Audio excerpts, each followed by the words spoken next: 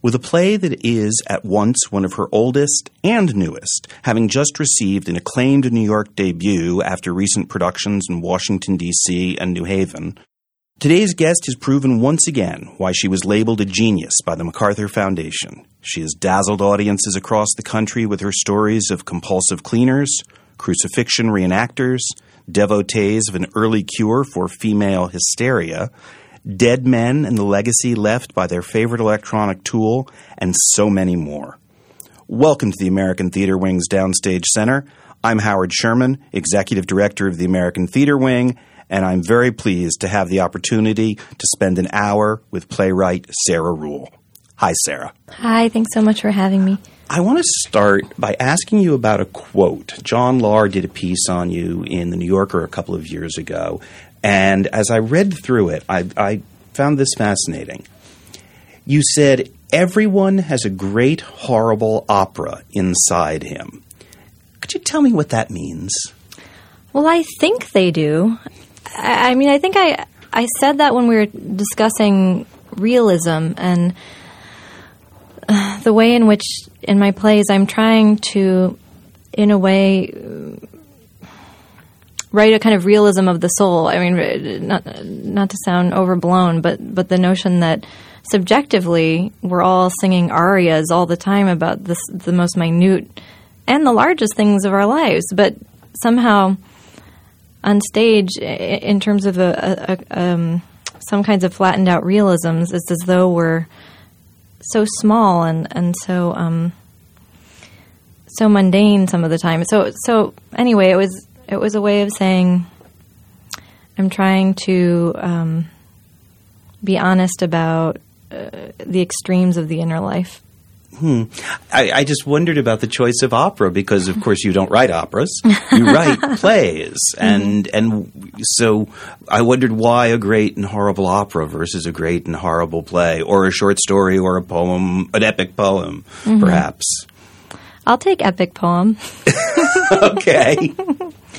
I mean, I don't even like opera that much, to be honest, but I think the reason I said opera is because opera has that kind of spectacular theatricality, and that I think in some ways our theater has not had so much in the last 50 years. I mean, not across the board, but in terms of a kind of mainstreaming of plays that are imitating television. Well, since you talk about spectacular reality, let's talk about Passion Play. Now, Passion Play, you wrote the first two acts while you were a student? That's true. It's crazy to think of, but it was my first full-length play. I was at Brown at the time studying with Paula Vogel, and I had this idea for a play, and I said, Paula, I want to write a play about a guy who plays Pontius Pilate every year, and he wants to play the role of Christ. And she gave me this look and said, I think you should write that play. And so she read 10 pages a week when I was, I guess, 21 or 22. I don't know, it must have been 22. Until I'd finished it, and then she snuck it into the New Plays Festival at Trinity Rep. And I just kept going. I think I was just obsessed with the notion of passion plays, and I couldn't stop until it was 3 hours long and 14 years later. Well, was it continuous, or was it you wrote those first two acts and then a number of years later felt the need to revisit it? The latter. Although I did rewrite Act 2 quite a bit. I mean, I think the draft I wrote when I was 22 is quite a bit different than the draft I have now. Why do you think so many playwrights finish a play, see it produced at some level, and are done with it? Mm-hmm. And in fact, very often I ask playwrights in the case of revivals, have they gone back and changed anything? You're a different person. The world has changed in would you said 14 years since you first wrote it. What was the thing that just continued to fascinate you? Well, I was raised Catholic, so I think that mythology was imprinted on me at an early age. And so I think those things don't go away easily. So in terms of exercising some of those philosophical questions or ghosts, or I don't know what you would call it. I'm sure I'm not quite done with that, but the other reason I wrote the third part was it was commissioned around the time George Bush was in office and we were at war, and I was so horrified by the dialogue between the religious right and the rest of the country, and so looking at Spearfish, South Dakota, seemed like this great crucible to talk about what was going on in the country at the time. And I think I was very angry when I wrote that first draft. And I'm not sure I think, was it Virginia Woolf said of Charlotte Bronte that she didn't write well when she wrote angrily. I don't know if that's true in general. I suppose there are some great angry plays. But I think it's also taken me some time to rewrite that draft with a little bit of philosophical distance. And of course, the political climate is different now than it was when I wrote it. Well, we should explain, for those who haven't had a chance to see the play, that it centers around, in each of the acts, 3 different companies presenting the Passion Play, the story of Jesus and ultimately the crucifixion. But it's not about Jesus. It's always about the company and the society in which the Passion Play is being produced. Is that a fair assessment? Yeah, that's great to say, and I think it's well worth saying, because I think sometimes people look at the title Passion Play and are sort of horrified, like, I don't want to see a Passion Play, and I don't want to see a Passion Play either. But it's really more about theater and the act of portraying these biblical characters than it is a Passion Play itself. Well, in fact, in the production at Epic Theater Ensemble, which is just concluded here in New York, they very specifically are billing it as Sarah Ruhl's Passion Play. Certainly to distinguish it from the Gospels. Right. And indeed from Peter Nichols' Passion Play, which is a play that is not about Jesus at all, but uses that title. And when it was produced on Broadway, they specifically called it Passion because they thought people might confuse it. Oh, that's interesting. Yeah. So, I kept playing with titles. I kept wishing that I were Tony Kushner and could write like some brilliant subtitle, and I kept trying to write some subtitle to differentiate it from both of those other works, and it just fell flat because I think ultimately I'm such a utilitarian about titles, and so it's always been Passion Play, and it always will be Passion Play. I can't think of anything else. What do you mean by utilitarian about titles? Well, I've always loved how abstract expressionist painters can just call painting Untitled No. 2 or Blue or Red or Untitled 10 or series of what, and with plays you have to come up with something a little more alluring for people to buy tickets. But like my play Eurydice, called Eurydice, about Eurydice, most of my plays are kind of like that. Interesting. So with Passion Play, now it was done in this new play festival. Did it get done a lot subsequent to that? No, not really. Part of it was that I was still working on it, so I hadn't kind of disseminated it. But part of it is it's a really large scope. It's 12 characters and it's 3 hours, and so it takes a lot of... But we should say it's 12 actors and many more characters, actually. That's right, many more characters, and in fact we have some apprentices who are doing other things in this play. So it's big, and I think it takes a lot of manpower for a theater to put it up. Or you can do a poorer version, which is something I love about the way we're doing it now. So anyway. Well, again, by poorer version, I mean having seen this production, there's a lot of they look like theatrical road boxes being moved around to create some of the setting, and it's not constant realistic representations. Sometimes just chairs and road boxes and a few props. And the funny thing about that approach is Mark Wing-Davey and I had done the play in London, 7 years ago or so. Maybe less. I'm so bad with time. Anyway, we had about 200 pounds, and we just did Act 1 and 2 because Part 3 hadn't been written. And it was so beautiful the way Mark staged it, and the actors were fantastic English actors, and they donated their time. And I think when Mark did it in Chicago at the Goodman, he essentially wanted that production, but we had this huge budget at the Goodman. So essentially Mark wanted chairs and a table. So they built these really expensive chairs and a table. But then he got sort of fancy and got a projectionist from Berlin to create these extraordinary projections, which we don't have at the church. But I think we've always wanted to do it in a simple way. And so what's great about this production in the church is we have these road boxes, and then we have the church, which is an old church with this incredible history. It used to be a stop in the Underground Railroad, and these stained glass windows are extraordinary. And so you have the Beatitudes, which have been sitting there for, 200 years in gold leaf, and the designers just chose to leave everything as is. So you don't really need that much more. Yet the space, it's not like being... You're certainly not in a cathedral. Mm-hmm. It's a decommissioned church at this point. And the seating was almost like being in an auditorium, is more what it felt like.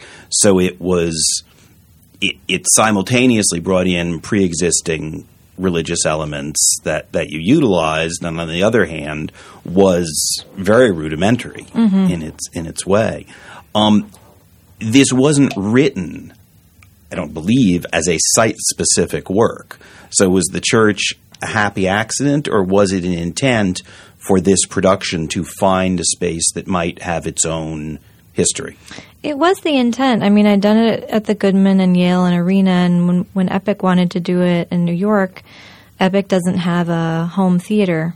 So I said, why don't we find a really interesting architectural site that will have some history and some meaning, since we're not going to be spending a lot of money on scenic design.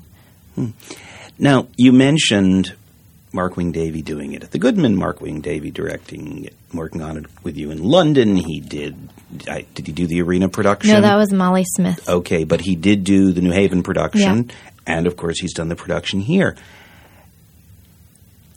Doing the same show, even as the show evolves, with the same director, seems like a lot of times you've done it.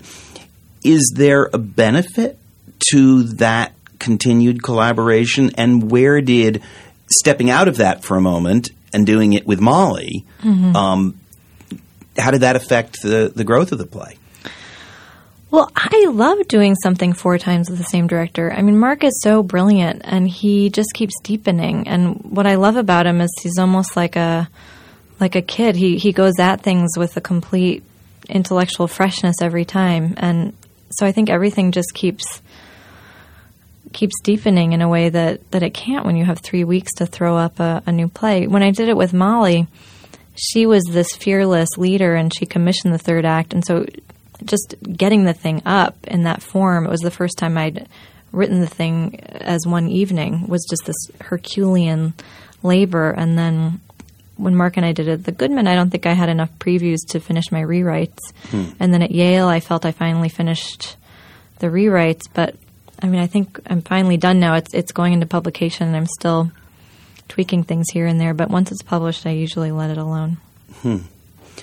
Well, let's jump back to, because we've already talked about you going to college and studying with Paula Vogel, but we've certainly skipped over some things. As I mentioned to you before we started taping, you're one of the rare guests where I probably know a little more about your formative years because you contributed to the Wings book, The Play That Changed My Life.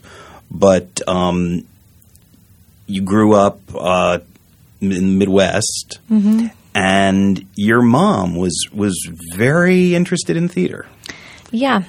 She still acts. She got a Jeff. I'm always very proud to say she got a Jeff in Chicago. That's Chicago's version of an Obie or a Tony, I suppose, in Chicago. And she took me to the theater from a really young age, and I used to sit in back and watch. And she directed sometimes, and sometimes she was in the play. So, and there's no way I'd be doing this had she not taken me to the theater since I was 5. Was she taking you to stuff that was age appropriate?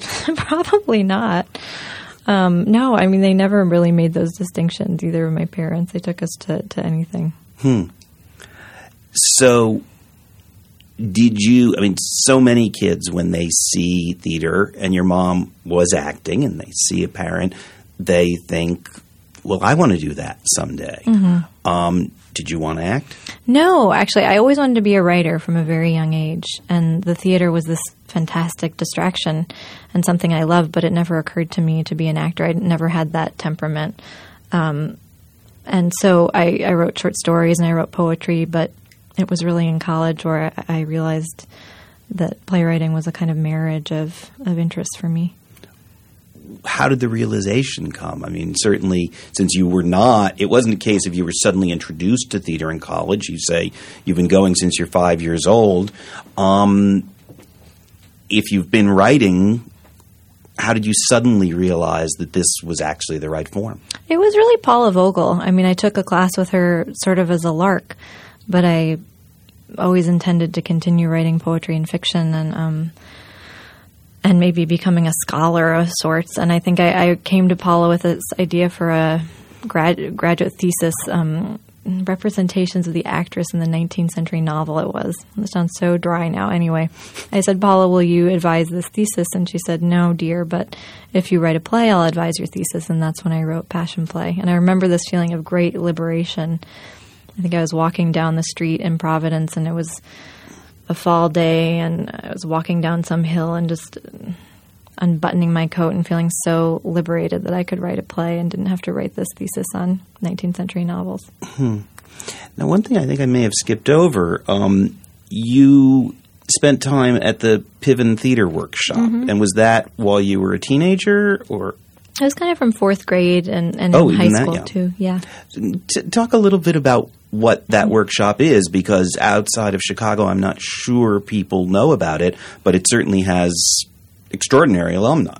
Yeah, I mean, it's funny because now Joyce and Byrne Piven are known as the parents of Jeremy Piven, which is, fantastic. But in their own right, they're really incredible teachers, and Byrne has died. But Joyce was my teacher from a young age. So I guess I did act, but I never thought of myself as someone who would be an actress. I just loved the process of it, and they really do a lot of improvisation and story theater. And so I think in that Chicago School of Story Theater, like Joyce Piven and Frank Galati and Mary Zimmerman to some extent, narrative and language is really important. And at the Piven Theater Workshop, there were no sets. There was no, when they did plays, there wasn't usually a huge budget. So from a young age, I grew up with this concept that language is paramount in theater, and talking directly to the audience is a totally natural thing to do. But convinced you were not going to be a performer. No, I mean, I had little parts here and there, but I think I knew that I preferred being a writer in the sense that when the audience came, I was always like, oh, God, I don't want to be in front of an audience. I loved rehearsal. And so I think being a playwright, it's the best of both worlds because you get to sit and watch and be in rehearsal. And when the audience starts coming regularly, you can go home. Your job is done. So now to come back to post the first production of Passion Play, Paula was your advisor. She got you into this new play festival at Trinity Rep, which just any playwright being in a new play festival at Trinity Rep, that's an achievement. For someone who's still in school, it's even more so. What was the next step for you? Gosh, well, I saw that performance, and Peter Dubois directed it, who's now at the Huntington. He did a beautiful job. And so I think seeing that performance was really seminal, was really sort of, oh, okay, so this is what I'm going to be doing. And then I moved back to Chicago after I graduated, and I had some odd jobs, and I taught in the public schools, and I went to artist colonies and wrote, and just started sending my work out. So, I mean, it was a long road, a lot of rejection letters, before getting productions. Yes, because one thing, I mean, it's not that suddenly your next play was at Trinity Rep. No. It's not that Trinity Rep mounted a truly full production, because this was part of the festival. Right. So it really was sort of beating the bushes to get people to read your play. So your plays. So what was the production? What was the theater that really then said, yes, we'd like you? I think it was Madison Repertory Theater. They were the first regional theater to kind of pay me money to do my play, and it was Eurydice. And what was the experience of having a full production? Well, it was kind of amazing. I mean, kind of amazing to work with designers, and I mean, I still remember sitting around a table looking at the costume designs and being so thrilled. I mean, I'd never been involved in a process like that before. And terrifying, too, that first production. How? Oh, God, just fear of total failure and humiliation, which is, I think, always the fear. And it's interesting that as we look at these plays, whether it's Passion Play, which certainly has had the longest journey throughout your career, you know, but it's 14 years from Trinity to, well, Brooklyn to New York City, though. Eurydice, first seen in 2003 at Madison Rep, not seen until 2007 at Second Stage, but with other productions along the way. How much were you looking towards, I want to get a show into New York, because you were getting major regional theater productions? I would have loved a show in New York. I mean, I think the hilarious thing about my career is that I think at heart I'm a downtown playwright, and if I'd had my druthers, like if Soho Rep had wanted to do my work 10 years ago, I would have been so thrilled, and they just never did.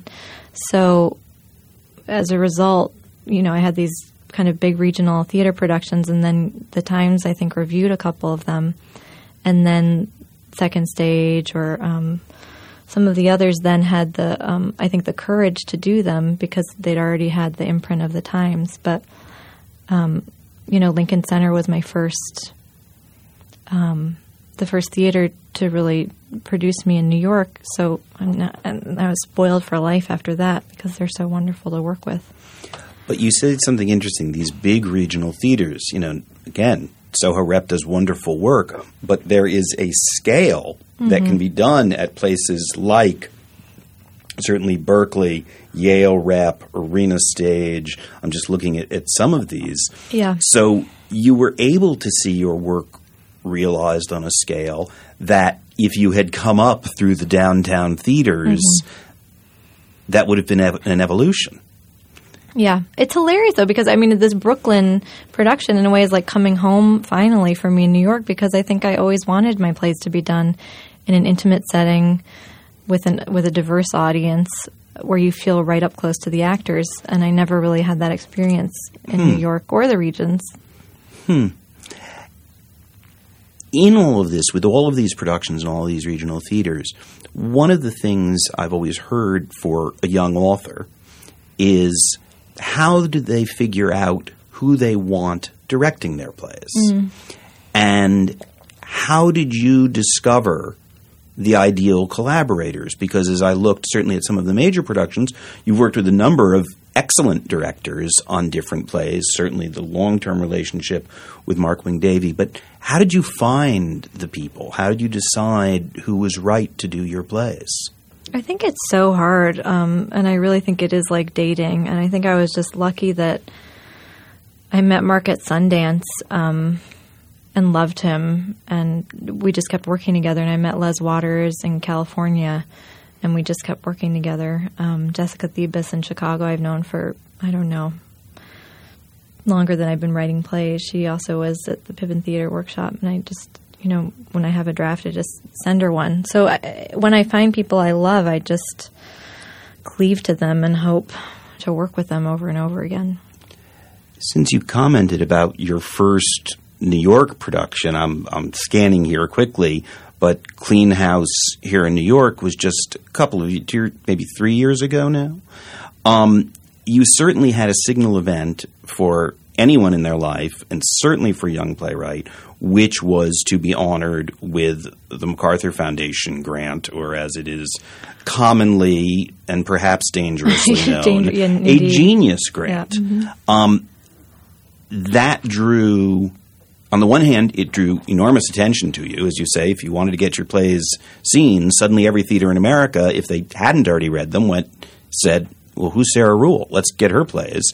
The other thing is it gave you a foundation of income that would allow you – we so often hear about playwrights who have to do all of this other work in order to hone their craft or even find the time to write. It gave you freedom. What was all of that impact? Well, it's such an incredible gift and luxury to just write plays, because I think a lot of – well, when you're not successful, you have to do all kinds of other jobs. And then when you're successful – the first thing people want to do is for you to write in other genres. They say, oh, you're capable of writing a play. Why don't you write a screenplay or TV or a musical now?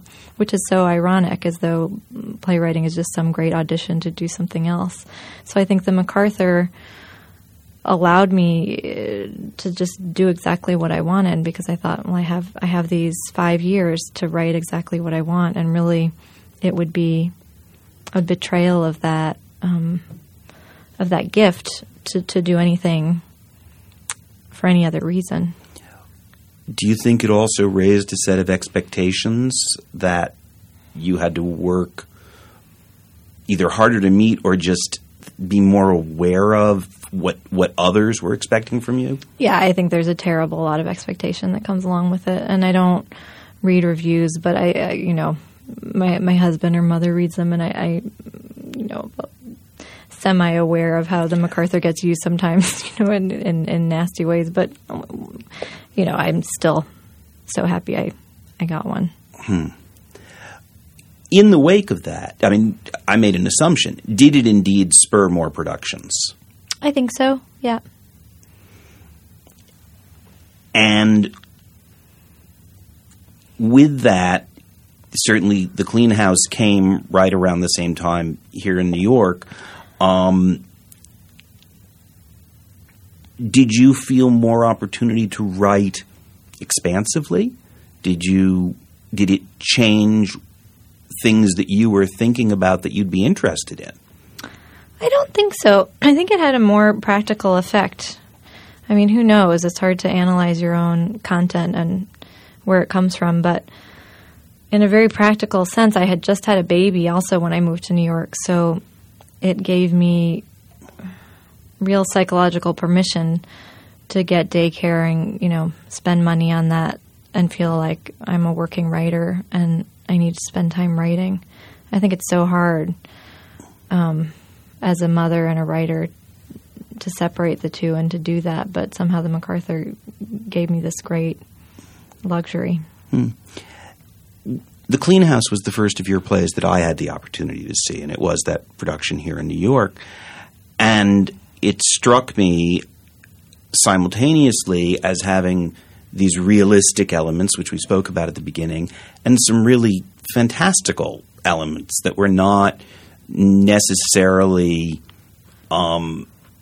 that certainly weren't that they were literalized on stage, of things that were incredibly imaginative and unrealistic. How do you balance the reality with, if not the fantasy, the flights of fancy that I've seen you go on in a number of your plays? Mm-hmm. Well, I think I wrote about this in your book a little bit, about early influences, but I love Shakespeare's romances so much. And, a person can turn into an ass. People can fall in love with the forest in an instant. Then they can fall out of love in an instant. I think that was all my bread and butter growing up. So I think people think of, or sometimes try to categorize my work as either being magical realism or being like kind of weird and avant-garde. But to me, it comes out of this sort of ancient literary tradition of romance or the absurd, and I just think we don't see that much of it, so it seems strange to us. But to me, I guess my mom also was such a fan of Ionesco growing up, so she would be marching down into the kitchen reciting the maid speech about having one brown eye and one blue eye. So that was she performing or just running her lines? Was it kids? I'll be down in a minite, and we're doing... No, there was no distinction in my household between those two things, really. I've forgotten the word you just used, but, certainly your plays do deal with to some degree myth, some of your plays, and ancient stories, whether it's Passion Play, certainly Eurydice is drawn. Is there something about older tales that you're drawn to and wanting to reinterpret them? I think so. I mean, I think myth in general interests me in the theater because I think that's the foundation of our theater, the notion that the stories have a larger reverberation if they've been told many times and if many people know them. So the author is it's less this cult of the original story and the author as a cult of originality and more about these common ancient principles. So I think the other reason I was drawn to older stories and periods for a while was I wasn't really interested in how people talk these days. I found it boring, contemporary speech, and because I started as a poet, I was interested in a more heightened language on stage. And so I thought, okay, well, no one knows how people talk in the afterlife. I'll write a play about dead people. Or no one really knows how Elizabethan spoke, so I wrote Passion Play and started in that era. And I think the longer I write, the more I think, well, I can have people talk however I want them to talk. It doesn't matter when they're living. Right, because certainly in Passion Play, in the earlier periods, you're not attempting to have these people pretend that they're aping a more archaic form of speech, or in fact, you're writing one of Act 2 is set in Germany. There's no attempt to use Germanic accents or any of those idioms. So in that sense, you're not a slave to what came before. It's a springboard. Mm-hmm. Yeah, or in the Vibrator play, dealing with the 19th century, I didn't want to be wedded to a kind of period costume drama, but I also felt like that era gave me a little permission to have people speak in a slightly heightened way. Well, since you bring that play up, actually, I'm going to wait with that play. I do want to talk about Dead Man's Cell Phone, which did come earlier. Again, I'm not doing this interview chronologically because what's been so interesting is that your plays have followed such paths that when they've been seen, in some cases by the largest audience, is not the first time it's been done, or even the fourth or fifth. They've wound their way. Dead Man's Cell Phone, I read that you was inspired by an image of a dead man in a cafe.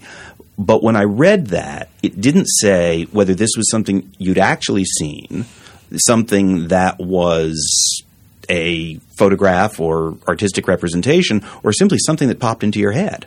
Something that popped into my head. Just a dead man at a cafe with his phone ringing and ringing and ringing.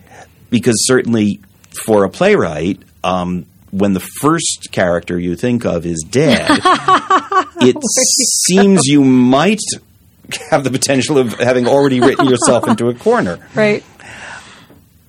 That's funny. How did you then expand upon it and decide that it wasn't so much the dead man's play, but it's the person who finds the phone and who goes over and, it's like the person walking by a phone booth and picks up the call. That's really where the play starts off. I never know where I'm going when I start the play, to be honest. I mean, I think a lot of playwrights use outlines or they know the ending and then they go back. And for me, I always have a starting point, whether it's an image or a premise or even just how someone speaks. And then I'm hoping that if I surprise myself in the act of writing, hopefully the audience will be surprised in the act of watching, or the actor will have enough. There'll be enough life and spontaneity for the actor to connect to it. And then, afterwards I go back and deal with structure, but I usually never know. So not to ask the question I have avoided for hundreds of programs, where do you get your ideas? But going back now to some of the plays that we've spoken about, what were the initial images or language that set you off first on the Passion Play? Wow, the Passion Play, that's really going back. Well, Passion Play was a premise. The Passion Play it was this notion of a guy who kept playing Pontius Pilate who wanted to play the role of Christ. That's how that one started. But I also read, is this true, that you, as a child, had a book about kids going to see the Passion Play? It's true. I have this favorite childhood book that some women who are listening will connect with called Betsy Tacy. And I even was a member of the Betsy Tacy Society. My sister and I won the trivia contest in the Chicago area chapter meeting in, I don't know when, in the 1990s. But we reread these over and over and over again. And Anna Quinlan, I think, is a member of the society because they went out of print, so it was. This sounds like a secret society because I've never heard of this. I'm sure but not. I do wonder what kind of book, I mean, were they geared towards kids 8, 9, 10? Were they teen books? Well, the wonderful thing about it is that they were stories that this woman, Maud Hart Lovelace, started telling to her own child. So they started when her child was 5, and then they go up through, when you're 20, and they become harder to read as they go along. So you can grow up. So where was the trip to Oberammergau? That's a book called Betsy and the Great World, and she leaves the Midwest, where I'm from, and she's from Minneapolis, and she goes to Europe for the first time before the First World War, and she goes to Oberammergau. And I had taken that book with me when I was going to England as kind of comfort, how you bring old, well, maybe not everyone, but something from home when you're traveling. And I was rereading this childhood book, and I thought, oh, that's so strange to play a biblical role year after year. What would it be like to play Pontius Pilate year after year? And what if you wanted to play Jesus? So that's kind of where it came from. Okay, so now what was the image or starting point for Eurydice? I suppose my father had died recently when I wrote that play. He died of cancer when I was 20. And so I think I was thinking about the afterlife, and I was thinking about whether Eurydice met anyone in the afterlife and what that journey was like from her point of view. And I was also just so interested in that moment of looking back. And so I think I started that play from the end because I knew that I wanted Eurydice to say Orpheus's name. I knew that I wanted her to be involved in the act of ruining everything. So I remember walking down the street in New York. I think I was living in New York at the time, and just seeing the image of them turning towards each other and her saying his name. The Clean House. The Clean House, I was interested in what would happen if you started a play in another language. And I was interested in whether you could tell a joke in another language and have it be funny. Like whether humor was communicated solely through language or if you could tell the structure of a joke, even if you're speaking another language. And that, of course, is you have the character of the woman who's meant to be cleaning the house, who really wants to be a comedian, and at one point tells this very long joke entirely in it's Spanish or Portuguese. Portuguese. Yeah. So, and it's to I would say the majority of the audience, at least when I saw it, the joke was mystifying. Right. So I thought Portuguese would be better than Spanish because fewer people speak Portuguese. The thing I found as I was watching it, I was reminded of an old Monty Python sketch about a joke that was so funny it would kill. And so you had to break it up because nobody could know the whole joke. And I thought of it as a variant of that. We've spoken then about Dead Man's Cell Phone and just that image of, I guess, a man. In your image, was he seated up or was he slumped over? In my mind, he was sitting up, which is a little strange because why wouldn't he? I always saw the back of his head and a kind of stiff. I mean, you couldn't possibly die that way. I don't know why I imagine it that way. Interesting. Interesting. So now we've mentioned it a few times. In the Next Room or the Vibrator play. First, because you mentioned very early on about titles. the choice, in this case, to have either a subtitle or the almost, old-fashioned feeling of title which needs more explanation or counterpoint, and whether, used as recently by Edward Albee for The Goat or Who is Sylvia, as you say, Tony Kushner at times has put these subtitles. Why In the Next Room or The Vibrator Play, which could also be the end of almost every episode of Bullwinkle, which always had a subtitle. Mm-hmm. Well, I tend to still call it The Vibrator Play because that was my working title. I've always just called it The Vibrator Play because, as I said, I'm completely utilitarian about titles. And I called it that for a long time. And then when I finished the play, I thought, this really isn't about vibrators. I mean, vibrators are a device in the play, but the play is really larger than that, and it's about marriage and intimacy and compartmentalization. And I thought, I don't want to mislead the audience into thinking that they're going to some campy sex farce when actually I want to redirect their attention. So I wanted the title to just feel a little larger so that people could so that people wouldn't be misled. And it's funny because in Berkeley there was some brouhaha because people had assumed I'd changed the title because the theater had asked me to censor the title, that the Vibrator Play was too risque, and that Berkeley Rep had wanted me to change it. And hardly a theater that's ever shied away from being adventurous. They could care less, so it was my own decision. But it was your decision to retain your original title. So that thought was still there. Well, yeah, and you were talking about subtitles. I mean, in a way, it's a nod to 19th century melodrama. I love those old melodramas that have a title and, or He Loved But Lost, or, things like that.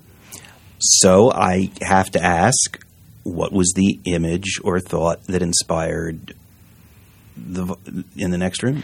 Well, that was a book. This book by Rachel P. Maines called The Technology of Orgasm that a friend who's a documentary filmmaker handed me, and he said, I think you should read this. And I was just astounded by this notion that doctors used to treat women with vibrators for hysteria. I had no idea. So it was this historical fact or nugget. And I just thought, my God. And then what further astounded me was that before they invented the vibrator, doctors would treat women manually for hysteria. I had no idea. So that was the point of departure. And I thought, can this be a play? And I just thought I'd try.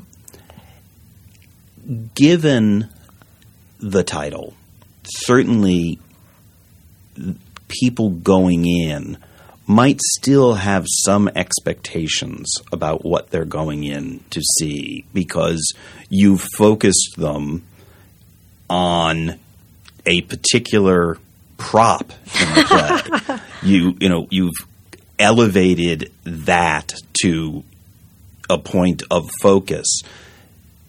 Did you find people going in and having to adjust to the play once they realized it truly wasn't those things you said you didn't want them to think it was? Mm-hmm. Yes, I think they did have to adjust. Especially by the end, when the thing kind of cracks open, it was clear to me that most of the audience members who had discomfort with the play were more uncomfortable with the real moments of human intimacy and not at all with stuff about a vibrator. I mean, that they tended to laugh at, and then they tended to, not the whole audience, but particular audience members who seemed uncomfortable. It was really the moments of intimacy between husband and wife, for example, which you'd think in this day and age we would be fine with. So for me, that was interesting that the things you'd think were subversive in the play actually weren't. But the laughter, had you written a comedy, or were you getting laughs because people were either uncomfortable with some of the things you were addressing or couldn't get past their own childish notions about what was not graphically but being portrayed in front of them? I think the laughs were real. I think that I never intend to just write a straightforward comedy, but I meant the play to be funny, and I hope the humor was in service of some larger thing, that humor in the plays opens up some kind of philosophical shift in perspective or some kind of emotional life, that it's not just a one-liner that people laugh at. Though the show was produced by Lincoln Center Theater, with whom you'd worked before, it was a case where, because their main stage has been occupied for a couple of years by South Pacific, they put it in a Broadway house, and it was your first experience on Broadway. Not entirely differently than what I was asking you about in relation to the MacArthur, do you think there was another set of expectations given the venue in which the play was placed, which certainly was not – it's not that you'd written it saying this is my Broadway play. Mm-hmm. Oh, certainly. I mean, previews on Broadway were an entirely different kettle of fish, I found, than previews in other venues. In what way? Well, the press was more aggressive. I found that they always seemed to have an agenda with an interview. I don't know. All I know is that by the time the play opened, at the time I was pregnant with twins, and the day after it opened, I went to my doctor and had an exam, and they're like, "You are going on bed rest today. You can't leave your apartment." So certainly you could be pregnant with twins and have to go on bed rest anyway, but Broadway is stressful. Well, the fact of the matter is there are probably many playwrights who should be ordered on bed rest the day after a Broadway opening, regardless of the medical need. Yeah, probably all of them. Certainly you had a completely legitimate excuse that no one could argue with. Yeah. What struck me about that play is that, in contrast to some of your other plays, the fanciful elements were all held for, you referred to it a few moments ago, the moment when everything broke apart. And so as I was watching it, it seemed more literally real in the sense of a conventional narrative without flights of fancy. And then, of course, holding it to the end, it breaks into a scene of just extraordinary and almost incomprehensible beauty. Were you making a conscious effort with that play to shift from some of the modes you'd been writing in? It wasn't conscious because I think so little of what we do is conscious. But I will say the conscious part of it was that I wanted the stuff about the vibrators to feel real. That I wanted to sort of trick the audience into thinking, oh, it's a lovely little 19th century period piece. And then I felt I could sneak in the content about the vibrator more easily than if I had written something abstract. I'm sorry, I'm only chuckling because nowadays we could say the vibrator is a relatively small, easily hidden device. You didn't exactly have something you could sneak in that play. Right, they were enormous, those early vibrators. The power is dimming and the machine's making noise. And so it was it didn't make a surreptitious entrance. That's true. Let's say that. And I've got to go back and ask, why did your friend, the documentary filmmaker, give you this book? And how does one give someone a book about the history of female hysteria and the use of electronic devices to relieve it? And, wrapped up with a bow saying, thought you'd enjoy this. Well, I thought it's my friend, his name is Luke Walden. He just knows me well, and I suppose he knew I would have an interest in the history of female sexuality. Just knowing my interest, he thought he could tell that I would think it was wild. I could have to say, as a man, I can't imagine giving that book to any woman I know. Happily married. Understood. Yes, it would be very, very bad, dating come on. Right, exactly. To say, I find you very interesting. I think you'd enjoy this book. Now, you already have a show announced for next season at the Goodman. Mm-hmm. How much can you tell us about it, or Sure. where are you in writing it? Well, it needs a rewrite, but it's called Stage Kiss, and it's about actors kissing each other, basically. I think after years of sitting in on rehearsals, I'm so fascinated by the phenomenon of actors having to kiss each other on stage. So I just thought I'll write a play about that. So it's essentially about two ex-lovers who meet in a revival of a terrible play in New Haven. And so I got to write the play within the play, too, which is a kind of 1930s chestnut. And they have to kiss each other over and over again in rehearsal. So it's a little bit about how their relationship endures, unravels, through this rehearsal process. Well, that brings me to an interesting question, conveniently, which is we've been talking about you as a writer, and we talked about working with directors. What is the experience of finding the people to speak your words, and how much say have you had? I noticed Maria Dizia has appeared in a couple of your plays. They were both directed by the same director, if I'm right. So I don't know whether that's you like her, he likes her, you both like her. Does she? I'm speaking. So can you talk about? Yeah, like with Maria, we both adore Maria. Les and I both, and really fought for her coming with the play. And I mean, I often fight for actors, and sometimes you win and sometimes you lose.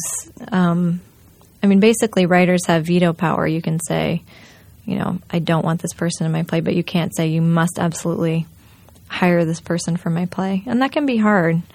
I've written roles before for my friend Polly Noonan, who has done about, 10 productions or something, maybe more. She's the village idiot in Passion Play, and she's done all those productions in Passion Play. So, I mean, I think once I find actors who speak my language, I just want to work with them again, because I think sometimes there's this peculiar irony in some of the plays or lack of subtext, and not all actors can do that, and sometimes you can't even rehearse actors into the particular tone. So if people can immediately get the tone, I just want to work with them again and again.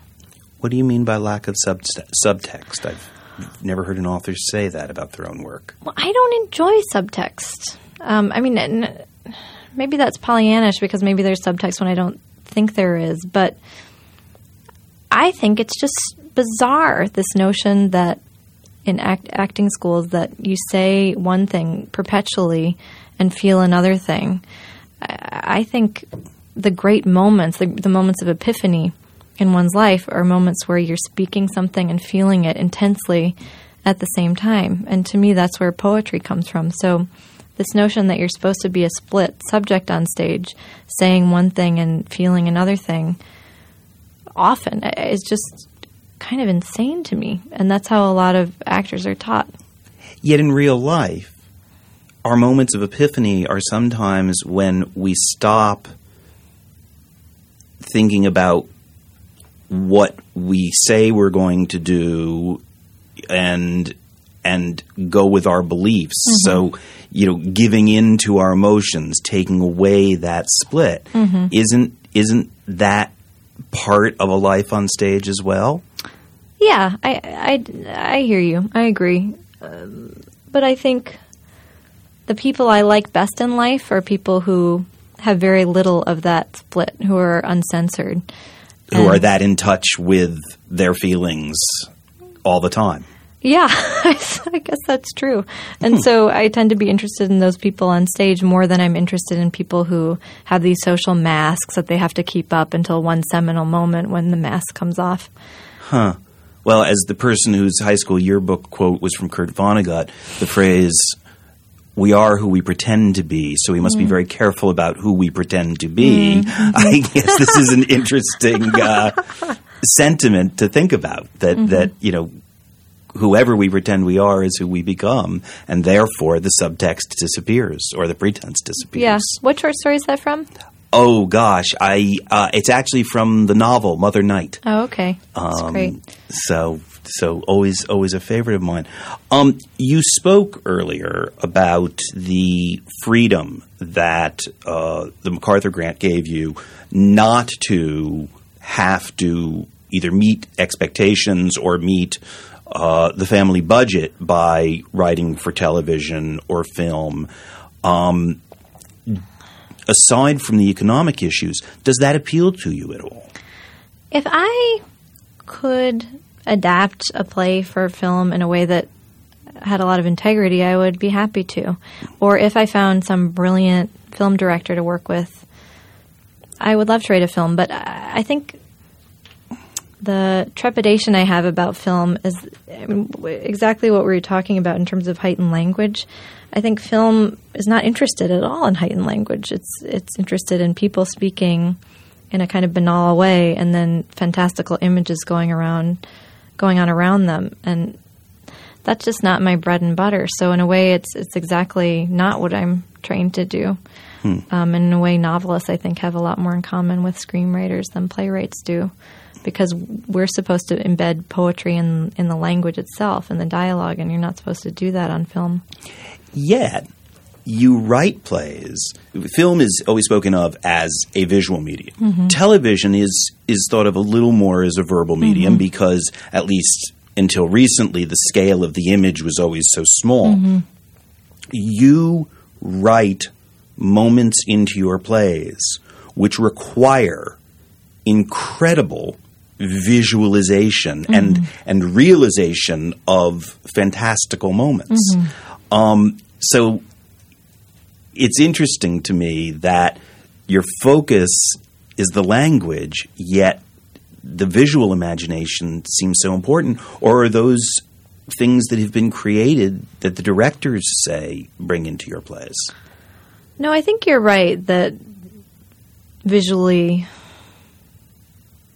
I should go back.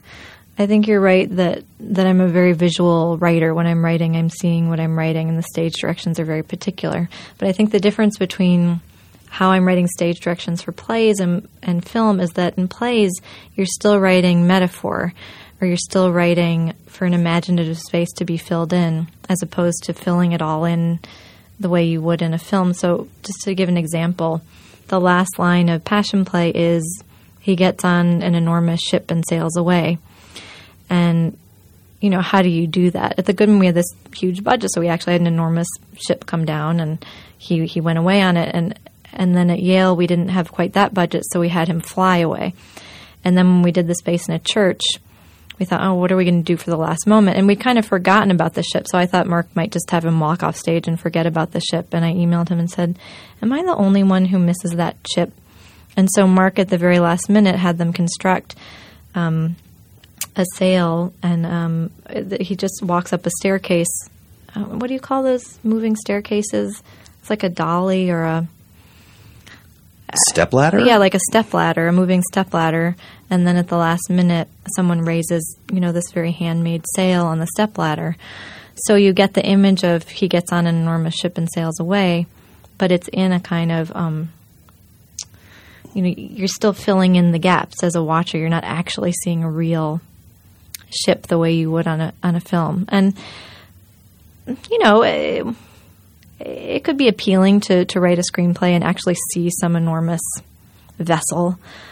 But I think what's tricky about film is you really need to meet a director who understands what you're doing, because it's such a director's medium. And as a screenwriter, you just get steamrolled. I want to ask very quickly. Last year, you did a version of Three Sisters for Cincinnati Playhouse in the Park. Was that a commission? Yes. What is it like to work with the framework? And you've certainly done it with some of your own plays, but I presume you hewed closer to Chekhov than you did with the myth of Eurydice. What's it like to work within the framework of another writer? I loved working on Three Sisters so much because he's such a master, and sitting down and learning from him, line by line and trying to think about what he was doing was this great discipline for me. I mean, it almost felt like sitting in my apartment and doing math or knitting. I mean, because it felt more like a craft than when you write your own play. And, of course, you know how it's going to end, so you don't have the panic of writing a new play. But he's also a strange playwright. I mean, people think of him as a naturalist, but Three Sisters is so strangely structured. You know, like what happens is people are talking, someone gets engaged, but that's not really the point of the act. Suddenly there's a fire, some more time passes, more people fall in love. I mean, it's a very strange way of moving through time.